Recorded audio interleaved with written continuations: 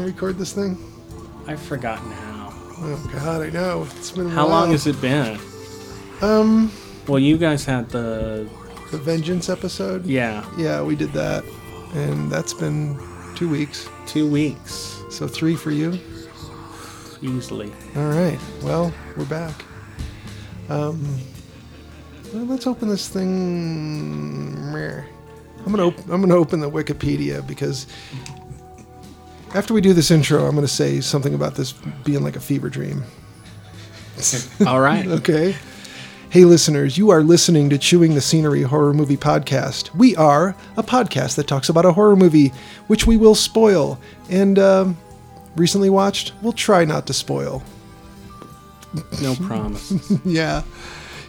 You didn't see that eye roll shrug motion from Will. Yeah. But, thank you to the Moonrays for giving us that song intro creature features at the top of the show. You can find their music on Amazon or iTunes if you want to buy it digitally. And you can say hello to them on the... Facebook? The Facebook? Yeah. Not the Instagram? Oh, yeah. Maybe, Instagram. I don't know. Probably the Facebook. Facebook's Instagram. Yeah. They own... Well... They do own it. Yeah, they own it. So what's the difference? So say hi to them on Facebook where they are, the Moon-Rays. And we are Chewing the Scenery, I think. Again. Yeah, again. You can cut that embarrassing bit out. Right, I'll do that. So a woman who works at our shop was looking at reviews of our show. I don't know why. And Stuff to use against you? Oh, that's you. Sorry. Okay. We have a decoy mic here. Jillian was going to talk into a mic that isn't even... Go ahead. We'll cut all that out, too. Sure we will. You betcha. Somebody gave a mostly positive review of us, but they said they hopefully they're listening. They said we were a little soft-spoken for them, which I don't know. My goodness. Well, I never. I could see that. Yeah, we don't like we're not. Sometimes we don't sit close enough to the microphone. That happens. We don't talk over each other much like other podcasts, and you can't. What? You can't. No, tell. I mean, it's like. What are you saying? Someone's like really excited about a movie, and then everyone's excited about it, yeah. and you're like, "What movie are they talking about?" They sound really keen on it, but I don't know what they're talking about. It's one of my favorite knock knock jokes. Knock knock. Who's there? Interrupting cow. Go away, please. I've had enough of your shenanigans. Okay. Oh, we're off to a great start. You guys are drinking tequila. Yep. Technically. It's probably pretty weak. It's very weak. It's the pre-mixed crap. Pollinated by bats. Yeah. Exclusively. The only creatures that pollinate the agave that makes tequila. No kidding. And people's obsession with agave syrup is killing those bats. Is it? Yeah. Oh, God. Really? And they say they don't want to get honey from bees. Huh. Just Don't understand. Just eat sugar, you idiots. Just eat less of it. Yeah. Don't worry about the glycemic index. It's not going to save you. Hey, one of those billionaire guys died today. Koch. Yes. Yeah, one of the Koch brothers. And guess what? He didn't take it with him. He didn't? Nope. Are you sure? Nope. The money's all still in the bank. Oh, man. Yeah.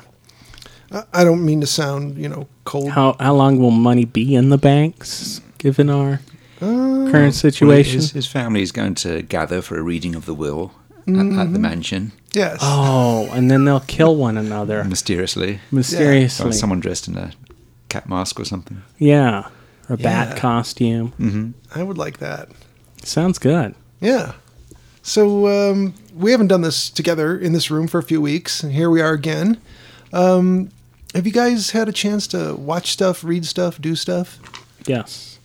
Who wants to kick this off? Jolien, you want to kick it off? You finally finished reading Return of the Living Dead by John Russo. Yeah, so John wrote the original. Finished. Got tired of. No, I finished it. I plowed through the book finally. Like, I had enough time to myself later at night to be able to read, and sometimes Under the covers with the flashlight. Yeah, It's the spookiest time to read. preferably. Return of the Living Dead. Yeah. Well, for any listeners who don't know, this novel was written by John Russo after, of course, Night of the Living Dead, and it has nothing whatsoever, well, outside of reanimated corpses, has nothing whatsoever to do with the movie Return of the Living Dead. It's his in name only, I guess. Yeah, he did do a novelization of the film after it came out, but this is like a they were going to do a sequel to the original Night of the Living Dead in the early 70s, and that's when this is from. So I think it was Columbia Pictures. It's a good story. Bleak, so bleak. Yeah, and as a fast read, I read it several times when I was a kid, including A bleak zombie story? You'd hope it would just be like, and they lived happily ever after, and the zombies went away. The end. Nope. Yeah, including at scout camp when I read it to the little scouts, my fellow scouts. No kidding. That's awesome. In the woods at night. Oh, that's amazing. That's fantastic. Did anyone freak out? Oh, yeah. Oh, yeah. Good. I always like to Scarred hear some that. people. That's important. I hope. So, reading that was good because it reminded me that somebody who could tell a story wrote the original and or co-wrote. I don't remember if that was He co-wrote it with Romero. with George A. Romero. And some elements of this novel were in his, he did that remix of Night of the Living Dead, which is pretty poor. I don't like it. No. Yeah, and you guys have heard me say I don't believe the priest or preacher, whatever he is, looking like Anton LaVey in the late 60s. Not likely.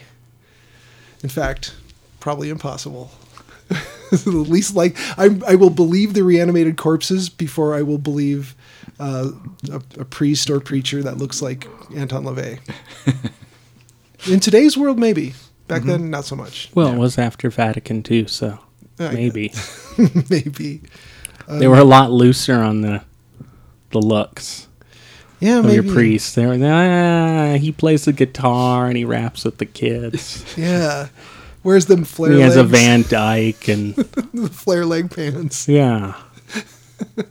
Could you see the Pope wearing bell bottoms? I can now. Yeah, I just pictured it.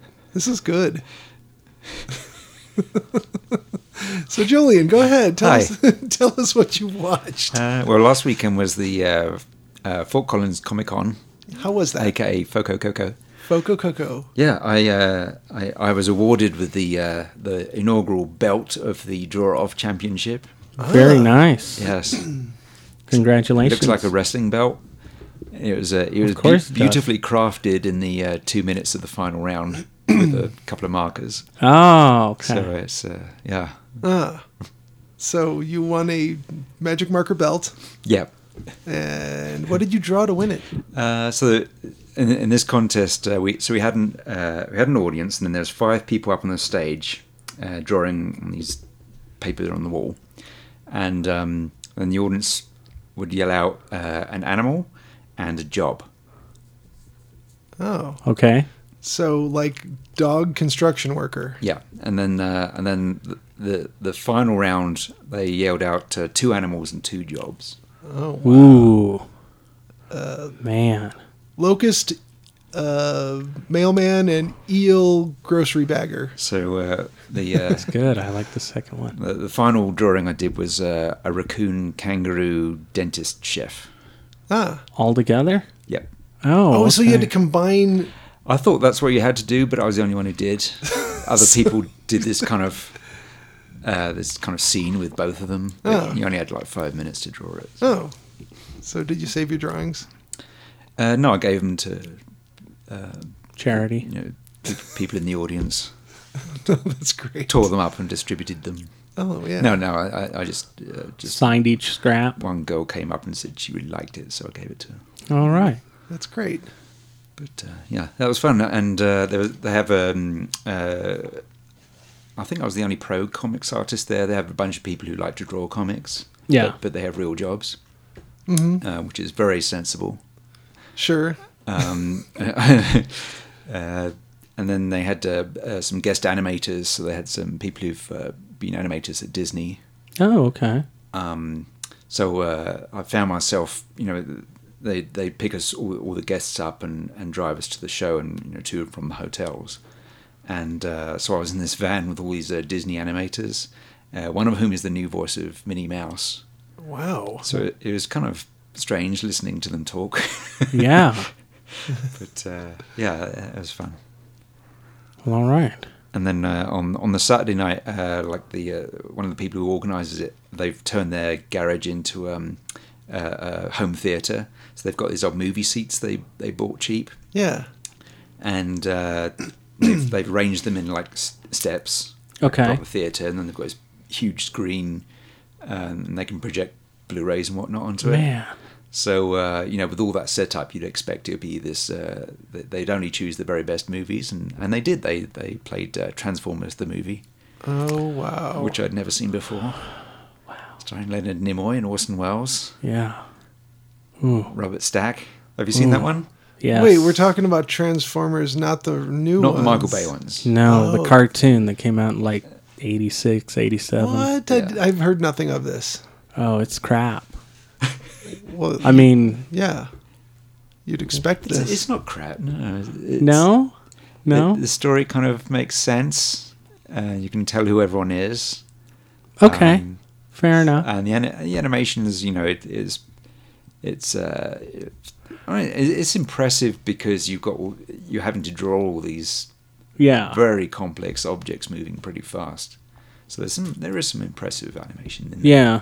They did spend more money on the animation than they did on the TV show. Right. So we all enjoyed that. All right. We'd have enjoyed anything in that state of Oh mind. yeah, Really. that sounds like an awesome theater. Yeah, it was great. Do you want to go? Go, I've seen more stuff.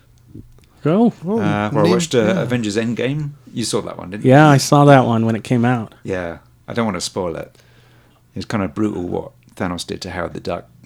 Oh, it was. Yeah, but that orange sauce looked delicious. Yeah. I was sad to see Night Nurse die. Yeah. You know. Bring back Night Nurse. Have you seen that one? Nope, not yet. Yeah. I really enjoyed it. It was good. Yeah. It's It exhausting. was one of those long movies that didn't feel like it was, 16 and a half hours long or whatever. Right. And this is like the payoff of, 22 movies now? Yeah. So it's all big moments and payoff and it's quite exhausting, but it's really good. Yeah. I enjoyed that one. Let's see. All right. Speaking of superhero epic movies, Rama, Superman, Indonesia from 1974 Ooh. comes in a brisk 74 minutes. Sounds fantastic. When superhero movies did that. No. This is directed by Franz Totokas. ARS. I hope I'm pronouncing that correctly. If he is listening. This is like the Christopher Reeves Superman with the credits that go on and on. Oh. They go on for like 4 minutes. Wow. You've got a newspaper boy named Andy, who's played by Boy Shalani, who chases a thief and clobbers him. And when he clobbers people, there's this like brief, a few frames of flash drawn Yeah. onto the screen. Then you cut to someone being knocked off a roof by a man in a mask with big ears, and he turns out to be the Black Dragon. Andy helps a schoolgirl named Leah catch a butterfly. And then he tends to an old man in the forest who gives him a butterfly medallion and then vanishes. And then when Andy kisses the medallion, he turns into Rama. So this Okay. standard superhero guy. Kind of looks like a guitarist out of Metallica. And he's got a cape. Wow. Kirk Hammett with a cape? Yeah. And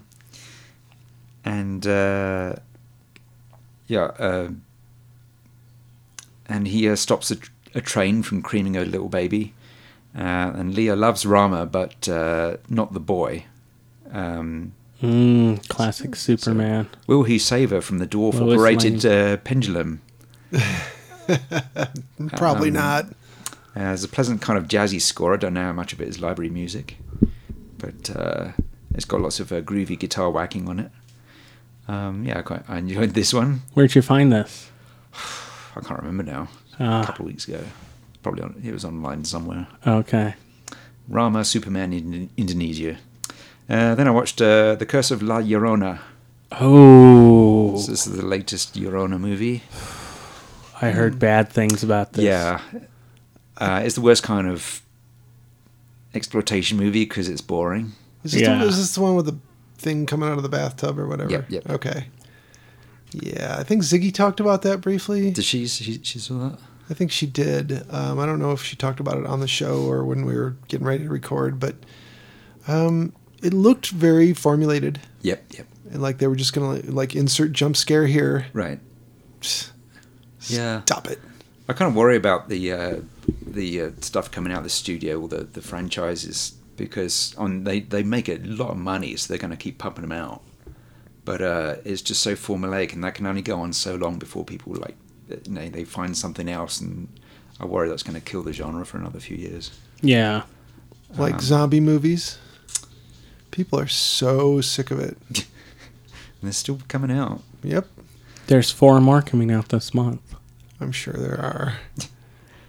So this is produced by James Wan, of course. It's directed by Michael Chavez, who I think he was working, he's like second unit or something on previous movies, and he's going to direct the next Conjuring movie. It's pretty dull. Do we need any more Conjuring movies? Yeah, do we need to see another skinny woman menacing people? But this one was wet. Yeah. This stars Linda Cardellini. She did voice work as Velma in Scooby-Doo. Really? You mean the original? No. The recent stuff. Oh, okay. Must have been recent stuff, because she was on ER, Mad Men, Okay. Freaks and Geeks. Oh, okay, I know who you're talking about. Marisol Ramirez as La Llorona. Tony Menda as Father Perez. He was in Annabelle. Annabelle, she gets around, making a lot of cameos. Yeah. Raymond Cruz as Rafael Olvera. He was in Better Call Saul. Oh yeah. So in this version, this is the Mexican version of the story. So she's this woman who drowned her own kids. Yes. On this legend goes back on this at least as far as the conquistadors. There's some Mayan versions which go way back.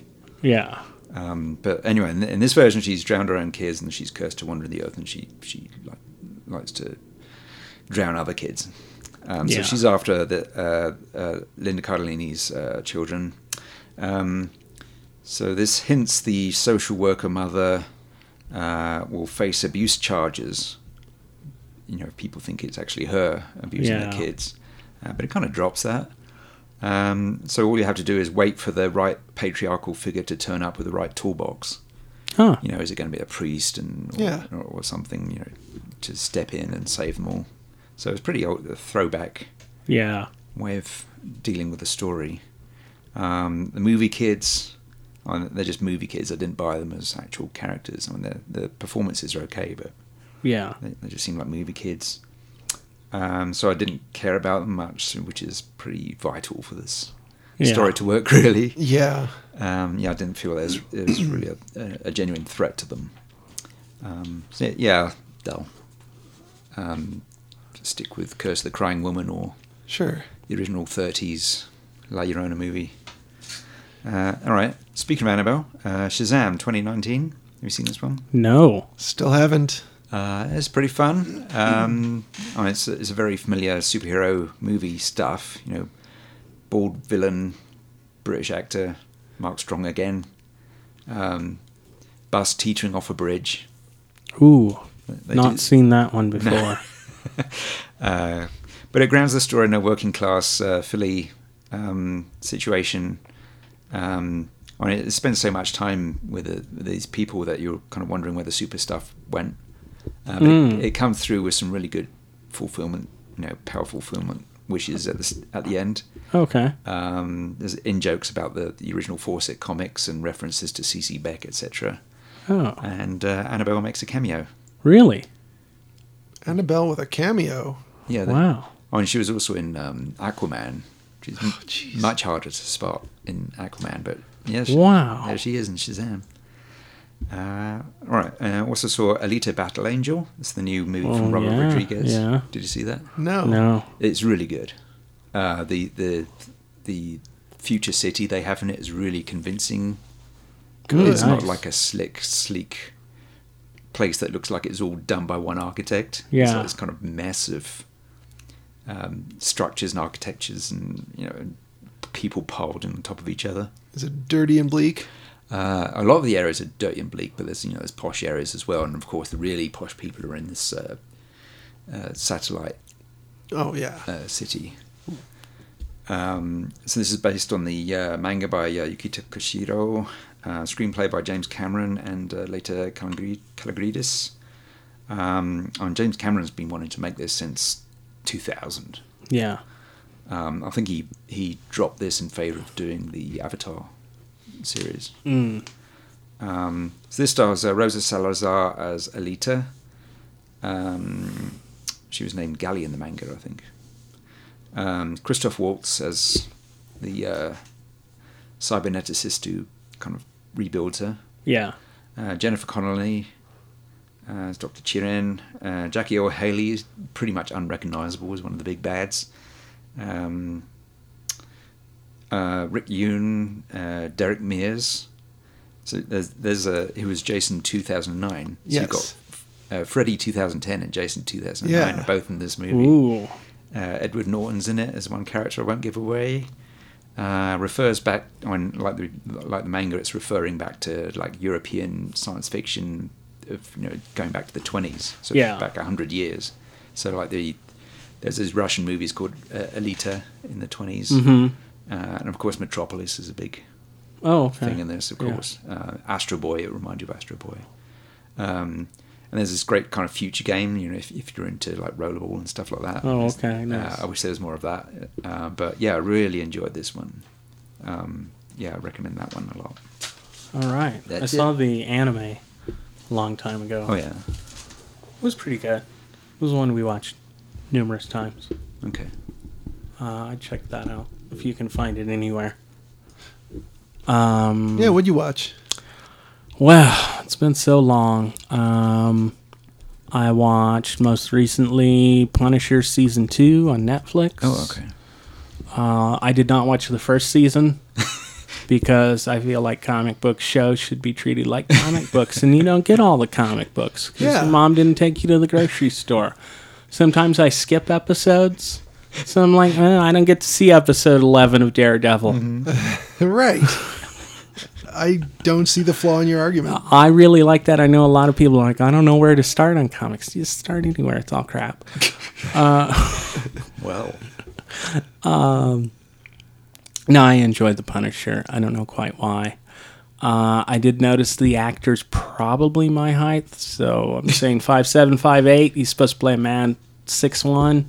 Not always very convincing. They wrote a whole scene where Deborah Ann Wool, so I think that's her name, she was on True Blood, Oh, okay. redhead teenage vampire. Yeah. She has to give up her shoes at some point so she can walk around in the hospital. So when the Punisher walks up to her to have a conversation, they're at like the same height. Whereas I'm like, no, she's got to be like 5'10", 5'11" in real life. Right. Anyway, that's enough of the Punisher. Yeah. I finished up, what's that show called? Orange is the New Black. All right. So, I'm not going to be sad to see it go. so is the humor back at all? Yeah, thankfully they cut they put a little more humor in. The first 4 episodes are like the most bleak thing you've seen since The Handmaid's Tale. So Orange is the New Bleak? Yes, Oh, okay. I like that. Can I just ask about the Punisher? Because I watched the first season and enjoyed it, but when I heard they were taking it off Netflix, I didn't bother with the rest of it because I thought they'd just leave me hanging. So do they end it or? Yeah, season 2 does wrap it up. Okay. It ties back into the first season.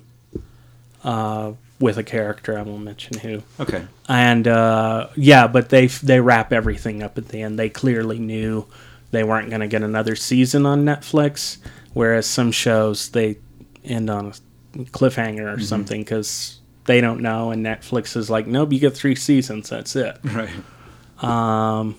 Yeah, I would have maybe liked maybe if they had split this season, the second season of The Punisher into 2, made one character a villain in the third one instead of putting 2 villains in it.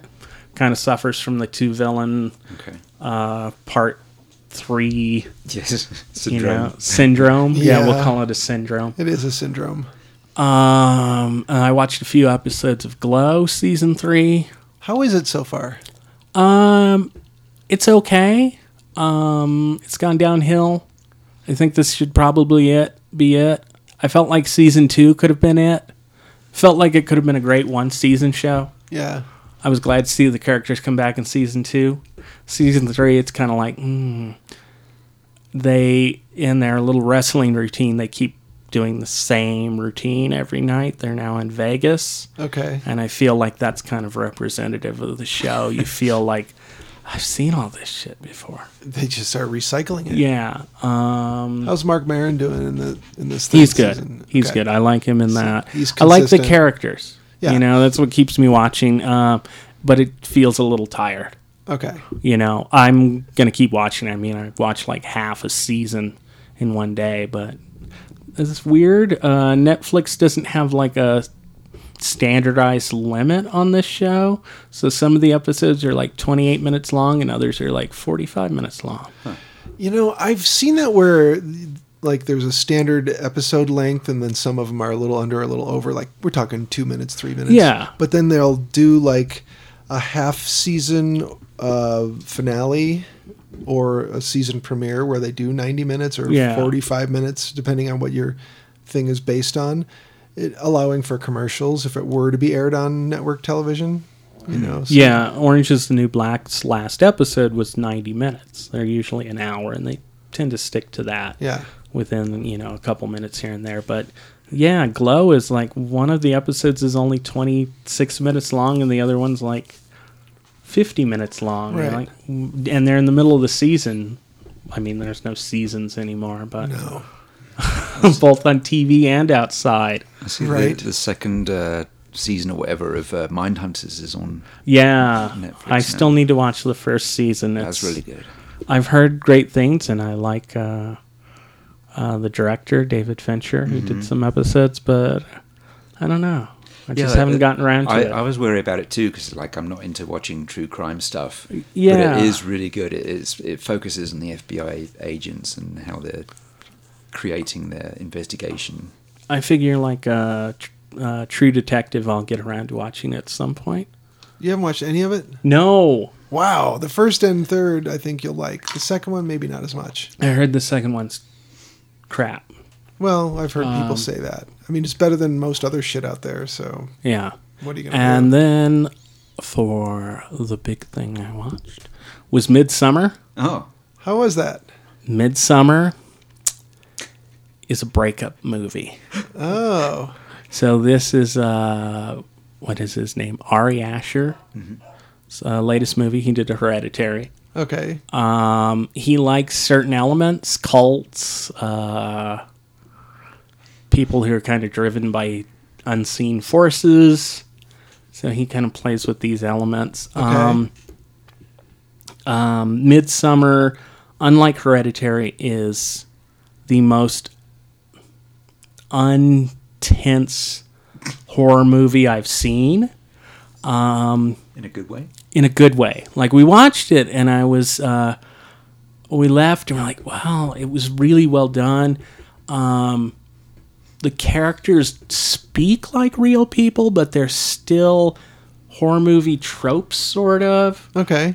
Basically, this is I know people have compared it to The Wicker Man, which is very, very much has a similar theme. But I thought it was more along the lines of like Cannibal Ferox or Okay. Holocaust, where it's, or what was the Green Inferno. Green Inferno. It is a group of American kids going over to Sweden, invited by a friend, and they're wrapped up in a crazy cult. And just like they treat, natives in Cannibal Ferox, or Sure. those movies, like the real villains are always the American kids or whatever, Well, the yeah. tourists, but they also kind of villainize the people. So it's interesting because they made up this sort of crazy Norse pagan cult that lives out in the middle of nowhere, and these college grad students get taken out there, and everything's going to go bad, Sure. and you feel like anything that happens that's horror related, for the most part, there are a couple kind of shocking scenes, but for the most part, you're kind of relaxed. You're like, I know where this is going. It's Yeah. beautiful. It looks great. The really tense moments come between the main character, girl, and usually I remember people's names. I think it was Sarah, but Sure. and I don't remember her boyfriend's name at all. Their interactions, they're in a decaying relationship that should have ended years ago, but both of them are too afraid to pull the plug. Right. Their interactions are where most of the tension in the movie comes from. And I took it as like, you want to yell at the screen, just break up already. Just tear the Band-Aid off. Yeah. And they do this over and over, and it's like, he's like, I wanted to go to Sweden. And she's like, yeah, but I didn't think you were really going to go. And he's like, yeah, but, the guys are saying okay. And then she kind of gets her way to get into the group with them, but his friends don't really like her that much. Right. He's totally emotionally distant to her when some shocking event kicks off the movie, which the opening is, I like the whole movie, but the opening before the credits is amazing. And you think it's going to be a totally different film. I'm kind of just slightly disappointed that it wasn't more involved with the rest of the film. It mostly sets up this horrible emotional thing that happens to her, this tragedy that when she goes to the boyfriend, he's not there for her. He's like, are we going to hang out tonight? I thought we were going to hang out. I'm smoking a joint with so-and-so. And she's like, oh, I just, I really want to hang out, blah, blah, blah. Anyway, after seeing it, I heard the director say it was a breakup movie. So I totally agree. I'd go see it. All right. I think it's probably completed its run now, so wait till it's on Netflix or Prime or Hulu or Tubi. I realized this morning that I had not there's a Tarantino movie out there that I hadn't seen that is probably done with its theatrical run, unless you're talking about I hope not. The $2 or $4 cinemas, whatever they're, the Elvis that we have here in Denver.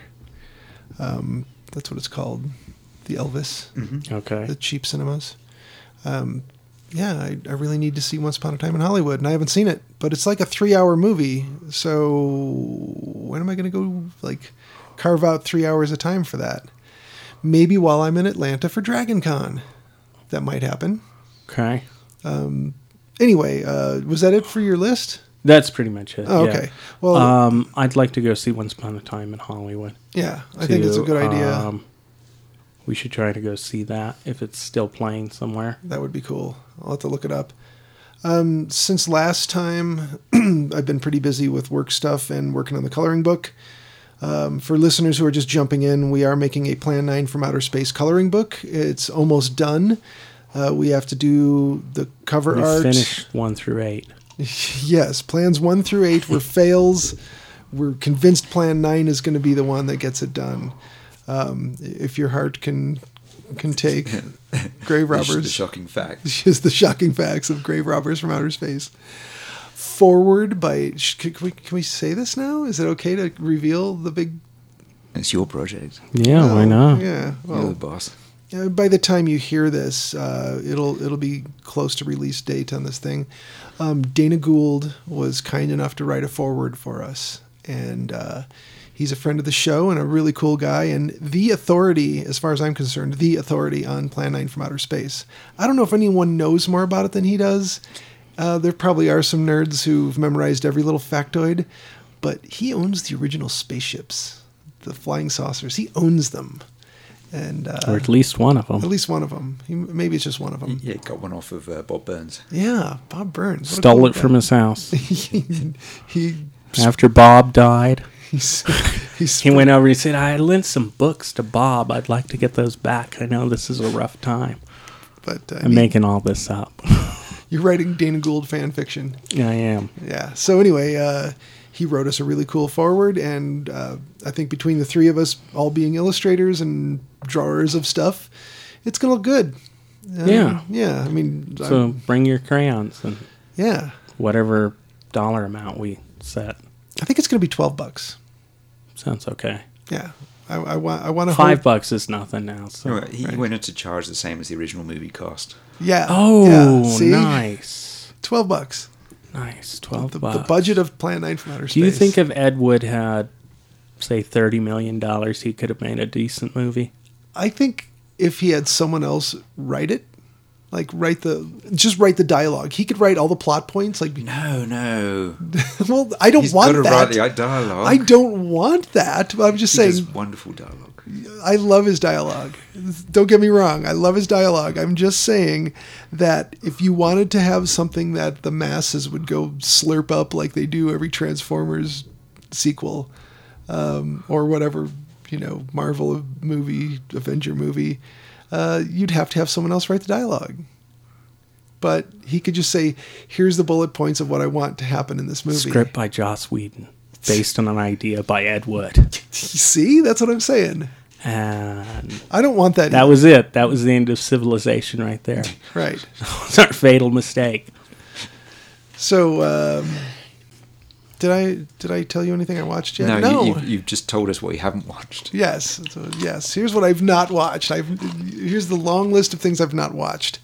I feel like I saw a movie on the television, and I don't know what it was, so I'm not going to talk about that. But I will talk about what I watched in here. Did you like it? Must not have been that great, or I would have been like, "Oh, dude, you should have seen this. It was great." No, I watched.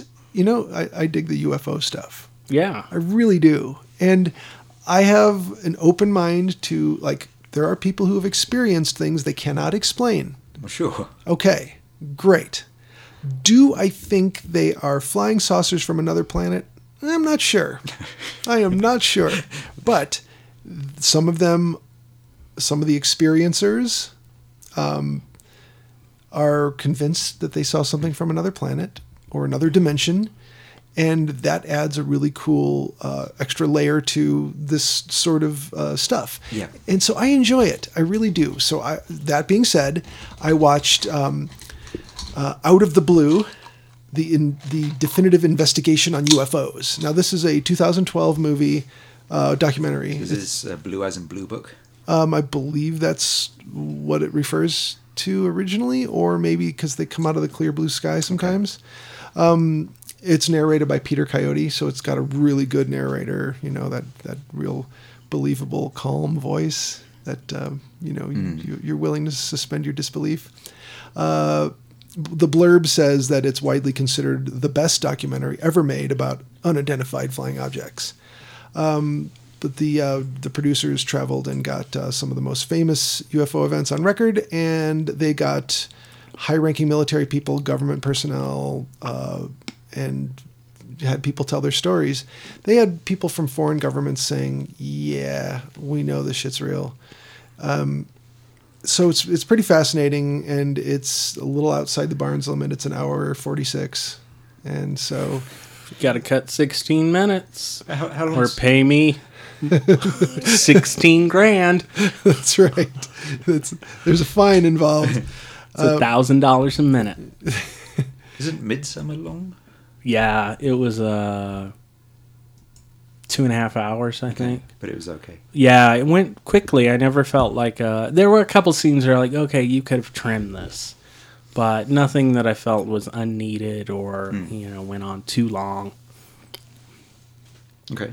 So you recommend? I do recommend Out it. of the Blue. Yeah, and if you are kind of like, I don't know, I don't really care that much about UFOs, so it better be good if I'm going to watch it.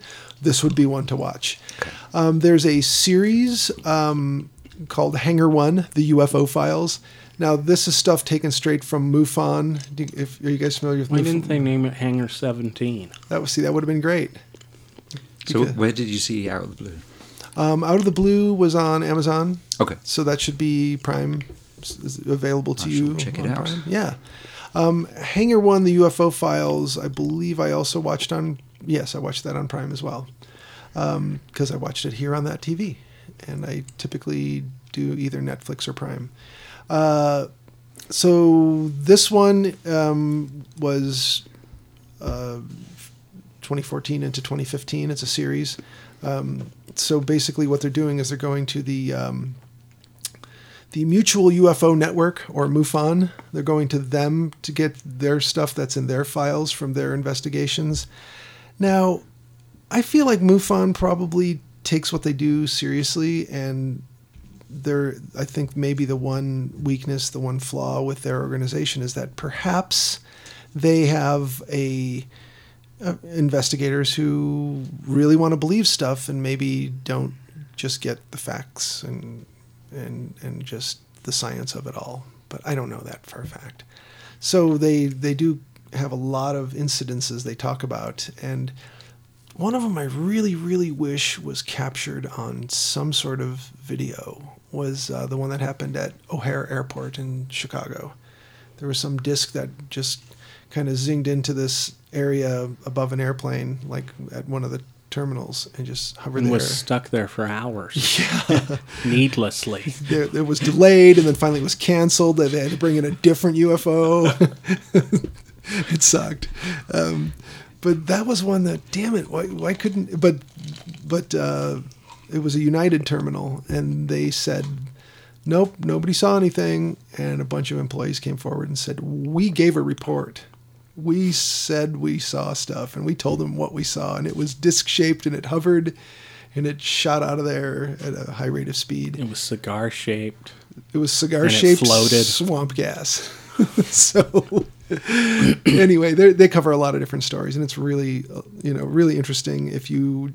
And I kind of was background watching it while I was working on the coloring book, because I could watch the screen and look, because, Yeah. the TV on the wall is just above my line of view when I'm looking at my monitor, so I could toggle my eyes back and forth between two screens. It's the future, guys. Eye toggling. Let's talk about that house by the cemetery. Which one? The one that's got the Frankensteins in it. Oh. I'm sorry, the Freudsteins. Freudsteins. The Freudstein house. Yes. Yes. Let's visit with the Freudsteins. Yeah. That is by the cemetery. Yes. Yes. Right next to the house Dana Gould grew up in. On Cemetery Lane. Yeah. So this is an Italian movie from 1981, and it's got a bunch of people who are perpetrating like they're Americans. Oh, I believe they were Americans. Yeah, and the dad or husband, whichever way you want to call him, kind of is dressed like Chuck Norris would dress in the era. I was advised that I need to get that guy's style. Yeah. The feathered hair, the turtlenecks and Yeah, the big green chunky turtleneck. yeah. Yeah. Like it. If only he had worn a turtleneck at the end. Yeah, see, that could have saved him. If he had wore that big chunky kind of sailor turtleneck at the end, they wouldn't have been able to rip his throat out. I think the fashion item I wanted was when they go to the real estate office, and there's I think her name's Laura Hill, the real estate agent. Yeah. But then she's got this assistant, and he's wearing this kind of tartan sports jacket. Yes. Man, there were some good fashions in this. Yeah, this was that era where it's like, okay, the 70s are just about over, but not quite. Yeah. Mm-hmm. So we're still gonna, keep our claws into some of that and drag it with us. It was a good time. Yeah. It was. Yeah. I don't remember what I was wearing exactly in those days. We didn't have a lot of money. I know I had a Mr. Bill T-shirt. Oh, from Saturday Night Live? Yeah, the little Oh, the little nice. Play-Doh dude. Yeah, I remember I had that, and then probably a Van Halen shirt after I saw them. Yeah, probably. You know, that's a thing that I would have worn. Corduroy pants. You know, they can hear you coming. I seem to remember corduroy pants being big. Zoop, zoop, zoop, zoop, zoop, zoop.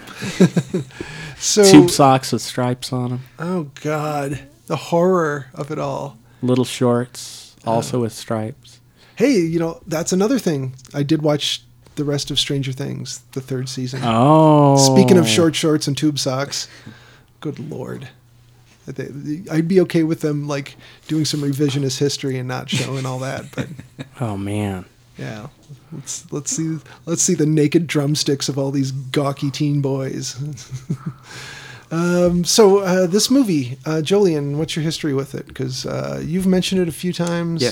Yeah. I had not seen it yet. I think he did this like supernatural trilogy. I think Yeah, Catherine McCall's in all of them. the Gates of Hell or whatever. So the McCall trilogy. Yeah. So it's like I think The Beyonders. probably Yeah, the most The Beyond, satisfying yeah. movie, and City of the Living Dead. Yeah. aka Gates of Hell. I really like that one too. It's got some great images in it. Yeah. The cats.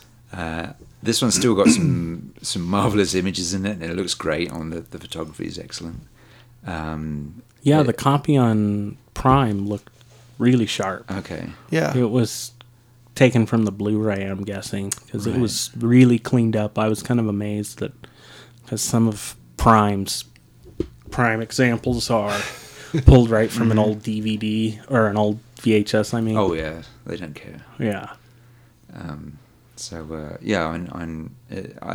It's I think it's the weakest of that trilogy, but it's still I really like it. I've seen it several times. Oh, okay. It really delivers on some crazy stuff. It's like it's kind of childish in that it doesn't make sense. I don't think it's strong enough to call it like dreamlike, like The Beyond at its strongest, and City of the Living Dead. They feel more nightmarish. Right. This one feels more like a kid's sort of flow of images, Okay. and like the kid, it centers on the kid Bob. Yep. yes, Yeah, it feels like a kid's idea of horror. yeah, So I can see that. Yeah, yeah, starts out as a ghost story, kind of, and then it rolls into a Frankenstein movie. yeah, Yeah, there's a physical death, so you go, okay, well, this can't really be a ghost. You know, Steve, yeah. where are you, Steve? Yeah, and then at the end, it's literally this kid in a basement. So you've got that like archetypal scary place for a kid, Yeah, and then what does a kid imagine when they hear noises and stuff in the basement? It's just ooh, yeah, those eyes were great. here you go. Yeah. Like the worst possible things a kid could think of happen. Yeah. But then there's an even worse thing, which is a mom who doesn't know how to beat on a door properly. She certainly knows how to beat on a staircase. Yeah, that's true. Did you guys notice that you could see the glue holding the key together when she broke the key? No. Oh no, but I kept saying don't use a knife like that. Yeah. That's just an injury waiting to happen. Oh, yeah, totally. So, yeah, it really does center around the kid. So, Yeah.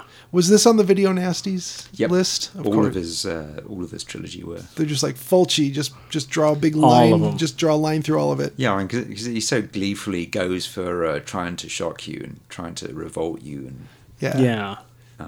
Now, did you see this after you saw Zombie or Zombie 2, whatever we call the one with the shark fighting scene in it? yeah, in the UK it was Zombie Flesh Eaters. Okay. And I can't remember what order I saw them in. I probably saw City of the Living Dead first, because Zombie Flesh Eaters has just disappeared for quite a while, Right. legally. Oh, okay. And I saw it. I think I saw a cut version of City of the Living Dead first. So, knowing what you know, well, if you didn't see Zombie Flesh Eaters, then if you didn't see that before House, but You'd see it in pictures in Fangoria. okay. So, knowing about the eye trauma, when the mom is trying to rescue Bob. Could they have named him a more grown-up name? Chuck. I don't know. Anyway, He was a Chucky doll come to life. yeah, He was quite frightening. he was. There was something unsettling about that kid's face. Yeah. It's like he's a nice-looking kid, but weird. Something weird about him. Yeah. But anyway, yeah, the mom doesn't know how to properly beat down a door. But then when she's prying with a knife right next to her face, I'm just thinking, oh, it's gonna break. She's gonna slip and poke it right through her damned eyeball, and she didn't. Fulci, you disappoint us. You set it up. And you, I wanted an eye injury in this, and I didn't get one. Yeah, there was one with the. Oh yeah, the lady gets supposed to get poked, I think. Yeah, the estate agent, she takes some eye violence, but they cut the effect because they weren't pleased with how the effect came out. Yeah. but they left that crappy glued together key in there. Yeah, but you can see she's been injured in the eye when she's dragged off. Oh, okay. Yeah. Yeah, because I thought they were going for the eye, and then they stick it in her. Then I thought, oh, they're going for the ear. That's going to be good. And then they stick it in her neck. Yeah. We like to imagine that the dad, professor, whatever his name was, I mean, he was just a college teacher. Right. You know, he's getting $5,000 more a year, he says. So they moved him to Boston. Okay. And then he hires who he thinks is going to be a hot grad student, but unfortunately she suffers, Annie. Yeah. But unfortunately she suffers from the syndrome of one of Jerry Seinfeld's girlfriends, where she looks good in some lights, and in other lights she's frightening. Uh-huh. And so that's off. And then he's got a wife who's got a serious Dexatrim problem. She's just about flipping out at anything. Right. And then he has a weird kid who's seeing ghosts. Yeah. And there might be a Frankenstein in the basement. Sure. And Or a Freudenstein. a Freudenstein. Freudenstein. So my question, I guess, about this is, does the movie really decide what it is? Ever? Why should it? Why do movies have to be about one thing? You can change that thing halfway through. And change it to something else? Yeah. And then another thing? I decided ghosts weren't scary, but Frankenstein's Now- really getting me. Well, the whole thing with the dad, like, it hints that he's been there before. Yeah, and then they kind of Does that mean there's a kind of loop around this house so that people turn up and the same thing happens, or that people reincarnate and they come back, or Yeah. has he been there before because he's having an affair with Anne, or someone who looked like him? Was he the previous writer who went there? Yeah. Yeah, there's a lot of questions that are Yeah. not going to be answered. But yeah, if you're expecting those things to be answered, then this is your first Fulci movie. Yeah. No, I saw a bunch of reviews for this, and I was like, oh, these people have not watched Fulci. Yeah. Because if this movie makes too much sense, I might not like it. And that's the crazy thing. After watching it the next day, I felt like I didn't remember a Yeah. single thing about it. I had to rewatch some scenes to go, all right, what did I watch? Do you remember the images though? Oh yeah, absolutely. Yeah, that's all. Yeah, it's just like flashcards. Here's this crazy thing, and here's Yeah. this crazy thing. Now, here's a question: did the dad husband character, was he in charge of hiring Anne, the babysitter who lost her head? I think he was. So it was not entirely clear. But he was trying to get in her corduroys, wasn't he? I think he was, until he found out that she was two-faced. Yeah. But has he and already, then headless? Has he already had an affair with her? That He could have. yeah, it Because was. it kind of hints that he has. It hints, Yeah. but we don't know explicitly that No. that has happened. So, Yeah. And yeah. she's destined to lose her head yep, Yeah, we see know that at what's the gonna beginning. yeah, from the mannequin. That Yeah. looks like Lana Del Rey. yeah. Ooh, those mannequins were scary. It was some of the scariest things in the movie. So the budget was 600 million Italian lira, which I think was what, about $25. I was going to say $75, but adjusted for inflation.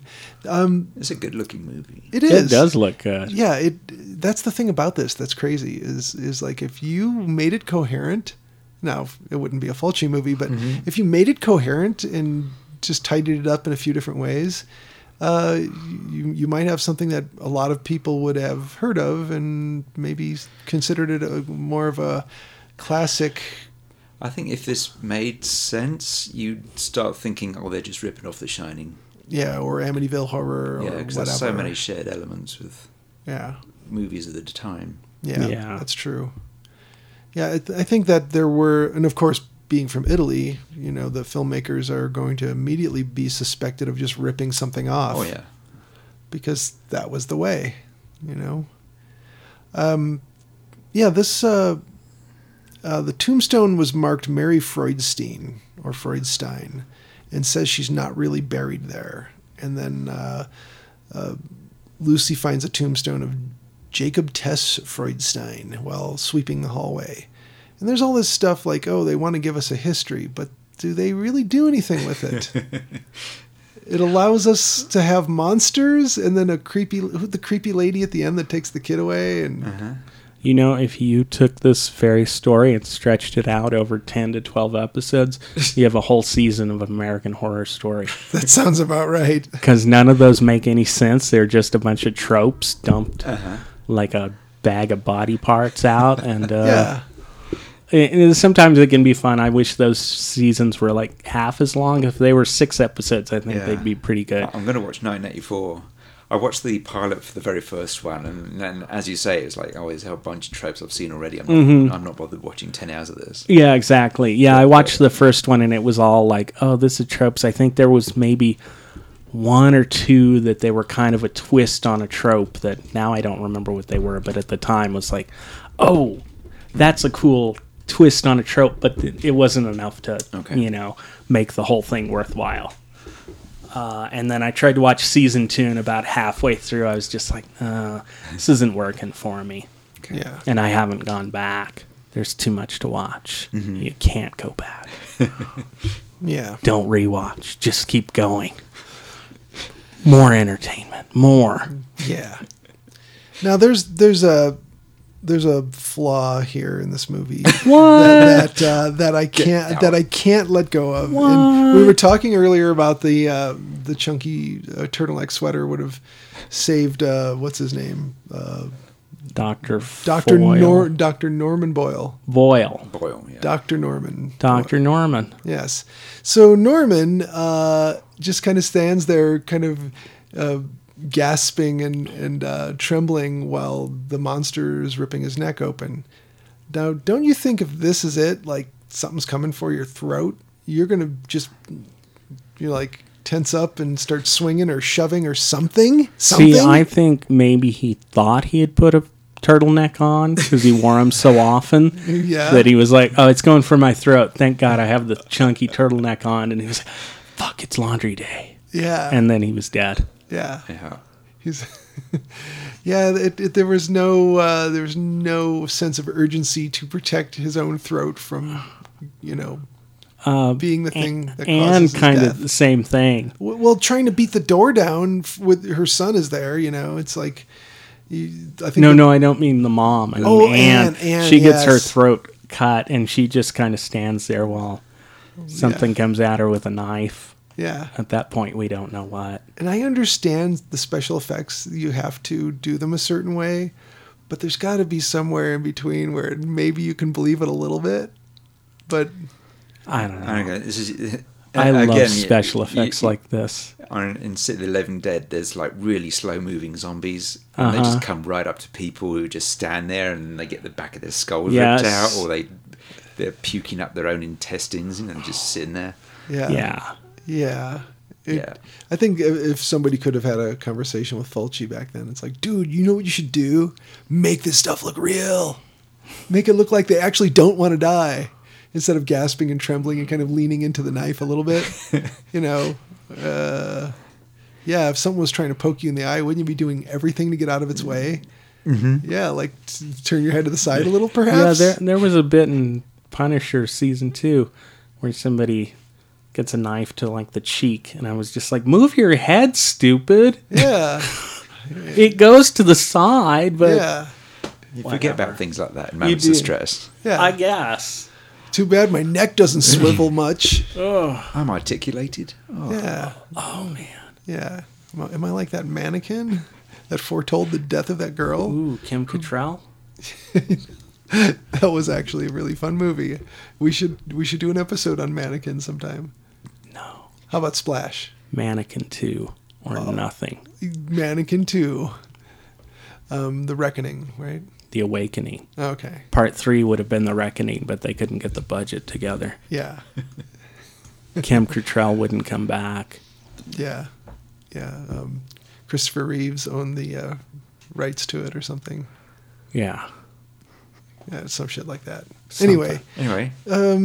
So this one, you've mentioned it a few times, and I had not seen it, and Nor had I. Oh, okay. and Yeah. So here But you had mentioned it, So and then it was like, what oh, are your first impressions of this? it was Fulci. I don't know if that's So you knew what was around every corner. yeah. Sort I of. was like, I told Eugenia right off the bat, I'm like, this is Fulci. We've seen City of the Living Dead. She's like, which one's that? The one with the cats. Yeah, and I know I've seen Zombie too. I don't know if she ever saw Zombie too, but we've watched several Italian horror movies, so she kind of knew what was coming. Okay. Yeah. You know, not a lot of sense, not a lot of logic, but a lot of really fantastic images. Yeah. And artistic kills, if such a thing can, exist. Beautiful gore. Yeah. Yeah. I enjoy a lot of beautiful gore. Sure. Yeah, that part where the monster's guts were pouring out, that looked like chutney, didn't it? In fact, I'm imagining it probably was. And then there was the whole maggot pouring scene. Oh man, that Loves him some maggots. Man, the maggot wrangler must have been getting rich for a few years there. man, yeah. So yeah, I mean, yeah, you got a lot of gore and I forgot about not that a lot of sense. stuff coming out. Of goo and maggots and Yeah, whatever it was. chutney. Chutney. It was yeah. totally chutney. So, yeah, my first viewing of it was like, well, I think I know what to expect. I was like, oh yeah, House by the Cemetery. That's which one is it? It's and the movie starts. I went, oh, Fulci. Okay, yeah, Here you totally. go. Yeah, here we go. I know what's gonna happen. I don't know what's gonna happen, but when it happens, I'll know it. I should have known it happened. It was gonna Yeah. happen. If that makes any sense at all. I mean, there's 2 kills like immediately. Yeah, which that's the initiation into the movie. Yeah. It's like if you were seeing this in a movie theater and you paid for your ticket and you sat down, you had your popcorn, they're going to let you know right away. Fulci wants to let you know, you can get up now and leave. Yeah. It's going to be this kind of movie. Or stick around because it's going to be this. Yeah. He's one of the first characters you see in the movie. He's the fellow who's talking to the father on the street. Oh, okay. Yeah, I didn't even know to look for that. Oh, yeah. He's yeah. in most of his movies. Yeah. He's like, I want to be just like Hitchcock, except not make sense. You think that scene was shot in New York? Yeah, and Parma? I have this image of like circa 1980, like a whole bunch of Italian directors in New York just shooting all this B-roll, like so it'd be Fulci down this street and That's Alberto kinda- Lenzi down that street, just filming all these things that they can cut into the start of their movie and make it look really big and I kind of thought the international. same thing. Yeah. It's like, oh man, they love going to New York and filming for like, a couple days. Yeah. Just like, oh, we've got to go get some shots. Right. Because it looked very Italian. And then, there's like a couple scenes where you're like, yeah, that looks like an actual New York City street. Oh, yeah. And I believe Those those are are real license plates. So, Yeah, like, and I think a lot of Zombie was shot guerrilla style. Yeah. There's no permission or anything. yeah, and I was wondering this one. I was like, I bet they didn't have a permit. I bet they just shot because it's an empty street. Who Yeah. cares? Right. Pay for a permit. And what do students do in that case? Like, say you're an art student and you're out with your camera. If the cops roll up on you, where's your permit? Do you get to just say, I'm a student. It's cool. Don't worry, copper. You say it's right here, and like, go! And you all run. Yeah. And hopefully the slowest person gets caught. They The can't- rest of you can get away. They can't catch all of you. It's true in Wolfmen and Cops Hey, look. and Wolf Cops. Look, man, I don't have to be able to outrun a cop. I just have to be able to outrun you. Yeah, exactly. cops are like bears in that way. they're just going to get their claws on the first one they can catch. Bears don't have guns. Well, if they true. did. Oh, yeah, the right to keep and arm bears. Yeah. That would, yeah, that's one of It's a thing. It's one of our rights. So this one, I don't know if you had heard this or not, but Fulci later claimed after making The Black Cat and the Beyond that he wanted to make a film in tribute to H.P. Lovecraft, without the film being based on one of his stories, which it certainly was not. Did you guys? You'd heard that before, Jolien? Yeah, I've heard this. Like Okay. Lovecraft. Had you heard this, Yes. Will? Not for this one. No, but does it make any more sense? No. Okay. Well, it's kind of, you got like a scholar who's drawn into this occult horror world. Yeah. Yeah. That's Lovecraftian. Yeah, for sure. Like you've got some of that Reanimator thing going on where Yeah. there's an old house that's now occupied. It's not like the big cosmic Lovecraft, but it's Right. it's that The settings. someone And, who's drawn in by their own desire for More knowledge. so Down to earth Lovecraft. So yeah, Smaller stories, yeah, yeah. You've got Focused on suburban life. the settings and devices. You don't need Yeah. the big cosmic stuff. No. Just let that shit go. Yeah. So I could see that though, because you look at that house, you look at the house that Herbert West and what's his face were renting, and you got dead cats and mysterious things going on. Yeah, I could see it totally. And And so much of the horror in Fulci comes through the eyes. It's the people desiring to know and yeah, brings about their downfall. yeah, and Don't ask questions. don't be so motivated. That just gets you in trouble. Yeah. So, do we have a lot more to say on this? I mean, I don't know. what What more can you say? My favorite nonsensical bit is when she's like mopping up all the blood. Oh, that was Oh fantastic. yeah, What are you doing, Anne? yeah, nothing. Nothing. Carry on. I think she says, I'm mopping up the blood. And then the mom says something that's like not related. Like, oh, well. Yeah. I mean, it does. There is like a brief implication that the mother's like hallucinating stuff Yes. because of her treatments. oh yeah. But and you can pick up on that, and but it's not explaining anything. No. I noticed that the real estate agent who dies when she's caught in the tombstone. One of the first things she does in the movie is run over a tombstone. Yes.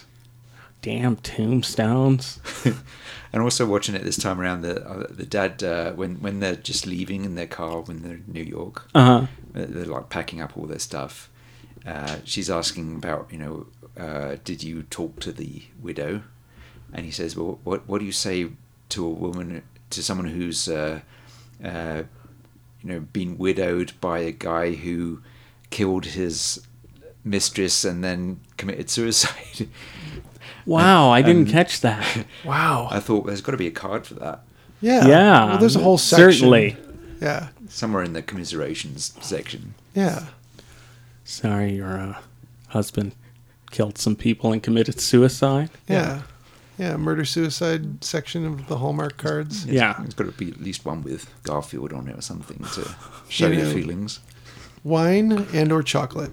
We hope. know, that- Garfield's on there. Or the Peanuts characters. Mm-hmm.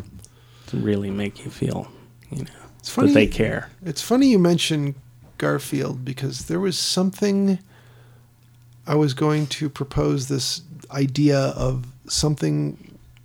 What was it going to be like? Fulci movies minus the eye trauma or minus the nonsensical bits, and then I thought of Garfield without Garfield. Oh, Ooh, so you re-edit a Fulci and you take all the gore out and... Yeah, and all the. have you watched any of his non-horror films? No, I've not. Did he make any? Oh yeah. Oh, yeah. He's made a lot of Yeah, movies. he's made tons and tons of movies. This is like golden age. This like few years, like 79 to early 80s, when there's this great team around him. The photography and even though the scripts are nonsense, there's something there. Right. They've got a power. and he gets a pretty good cast together. Something comes together in these few years, and they're really memorable movies I watch over and over. Outside of that, like you've got these like kind of weaker later movies, so that they still have some interesting bits sometimes. Okay. And then before that, he did like westerns, comedies. Yeah. There's a pretty good one called Don't Torture the Duckling. Yeah, I've seen that one. But it's one of his kind of giallo. Yeah, it's fairly things. giallo. That's got some good stuff in it. But otherwise, I find him pretty weak. Maybe it's because most Italian comedies are just Yeah.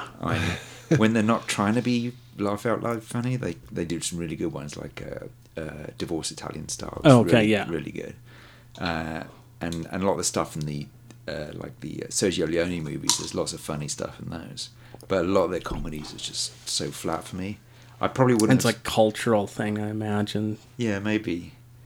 And apparently, a lot of their when they had a film industry, a lot of their output was just provincial comedies, pretty crass stuff that play well in the outside of the cities. Yeah. And then the arty ones that we're used to in the West, or they are in the West, aren't they? Yeah. That we're used to in like England and the US. Yeah. Would be the stuff that would just play in the cities. Okay. Yeah. So I've seen some of his comedies, and I probably wouldn't have sat through the whole thing if it didn't have like Edwige Fenech or someone in it that I really liked. I don't like those at all, really.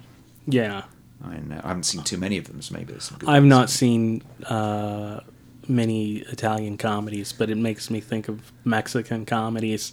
A lot of them are very kind of crude and broad, and they don't work. But you occasionally see one or two that you're like, oh, okay, this guy's still funny, but these people, I don't know if it's cultural or what. It doesn't do anything for me. Right.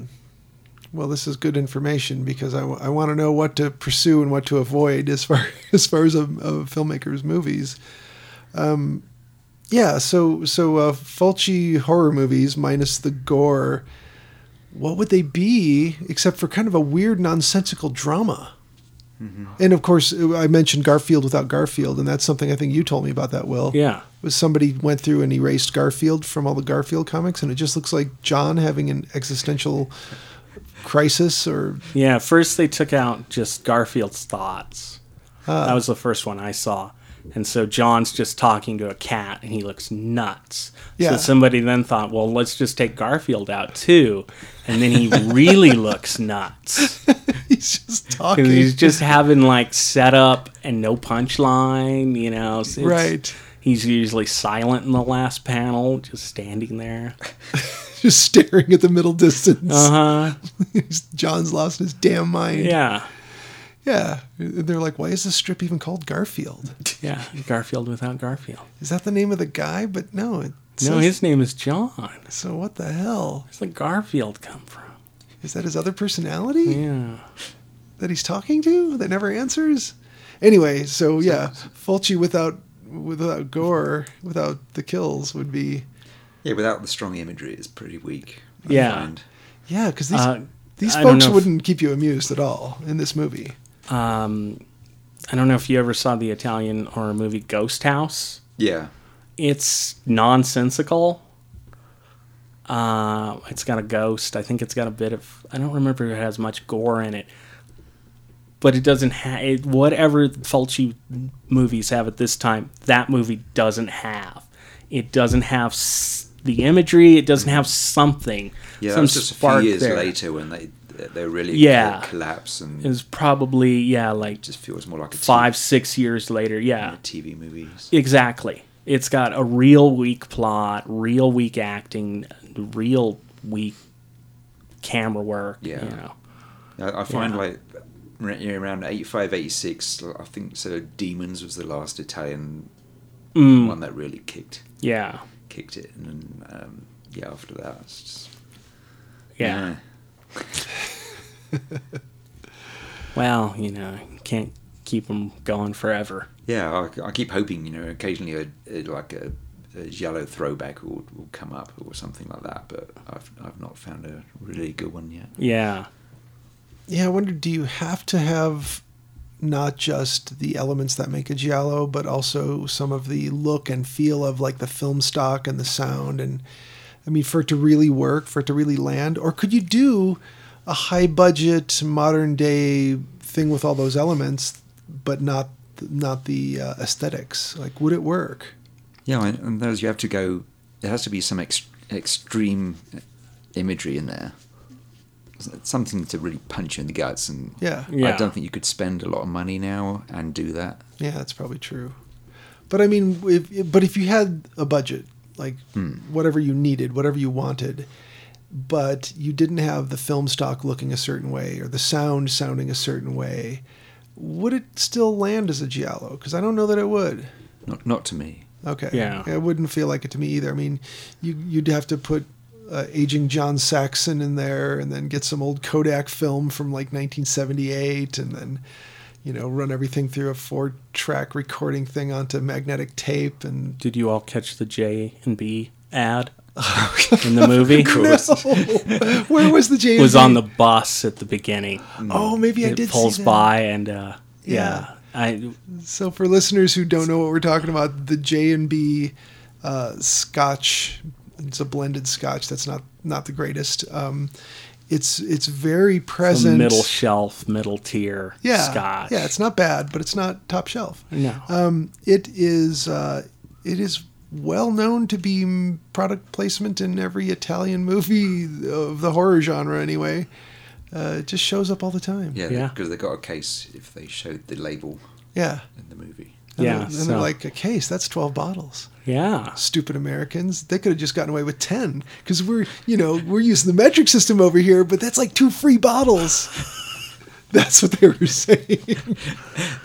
I believe that was the case. Yeah, that was the case. Sorry. Oh, well, should we leave it on a high note? Yeah. Okay. Well, listeners, Check it out. let's make the rounds. Do you recommend it, Jolien? Yep.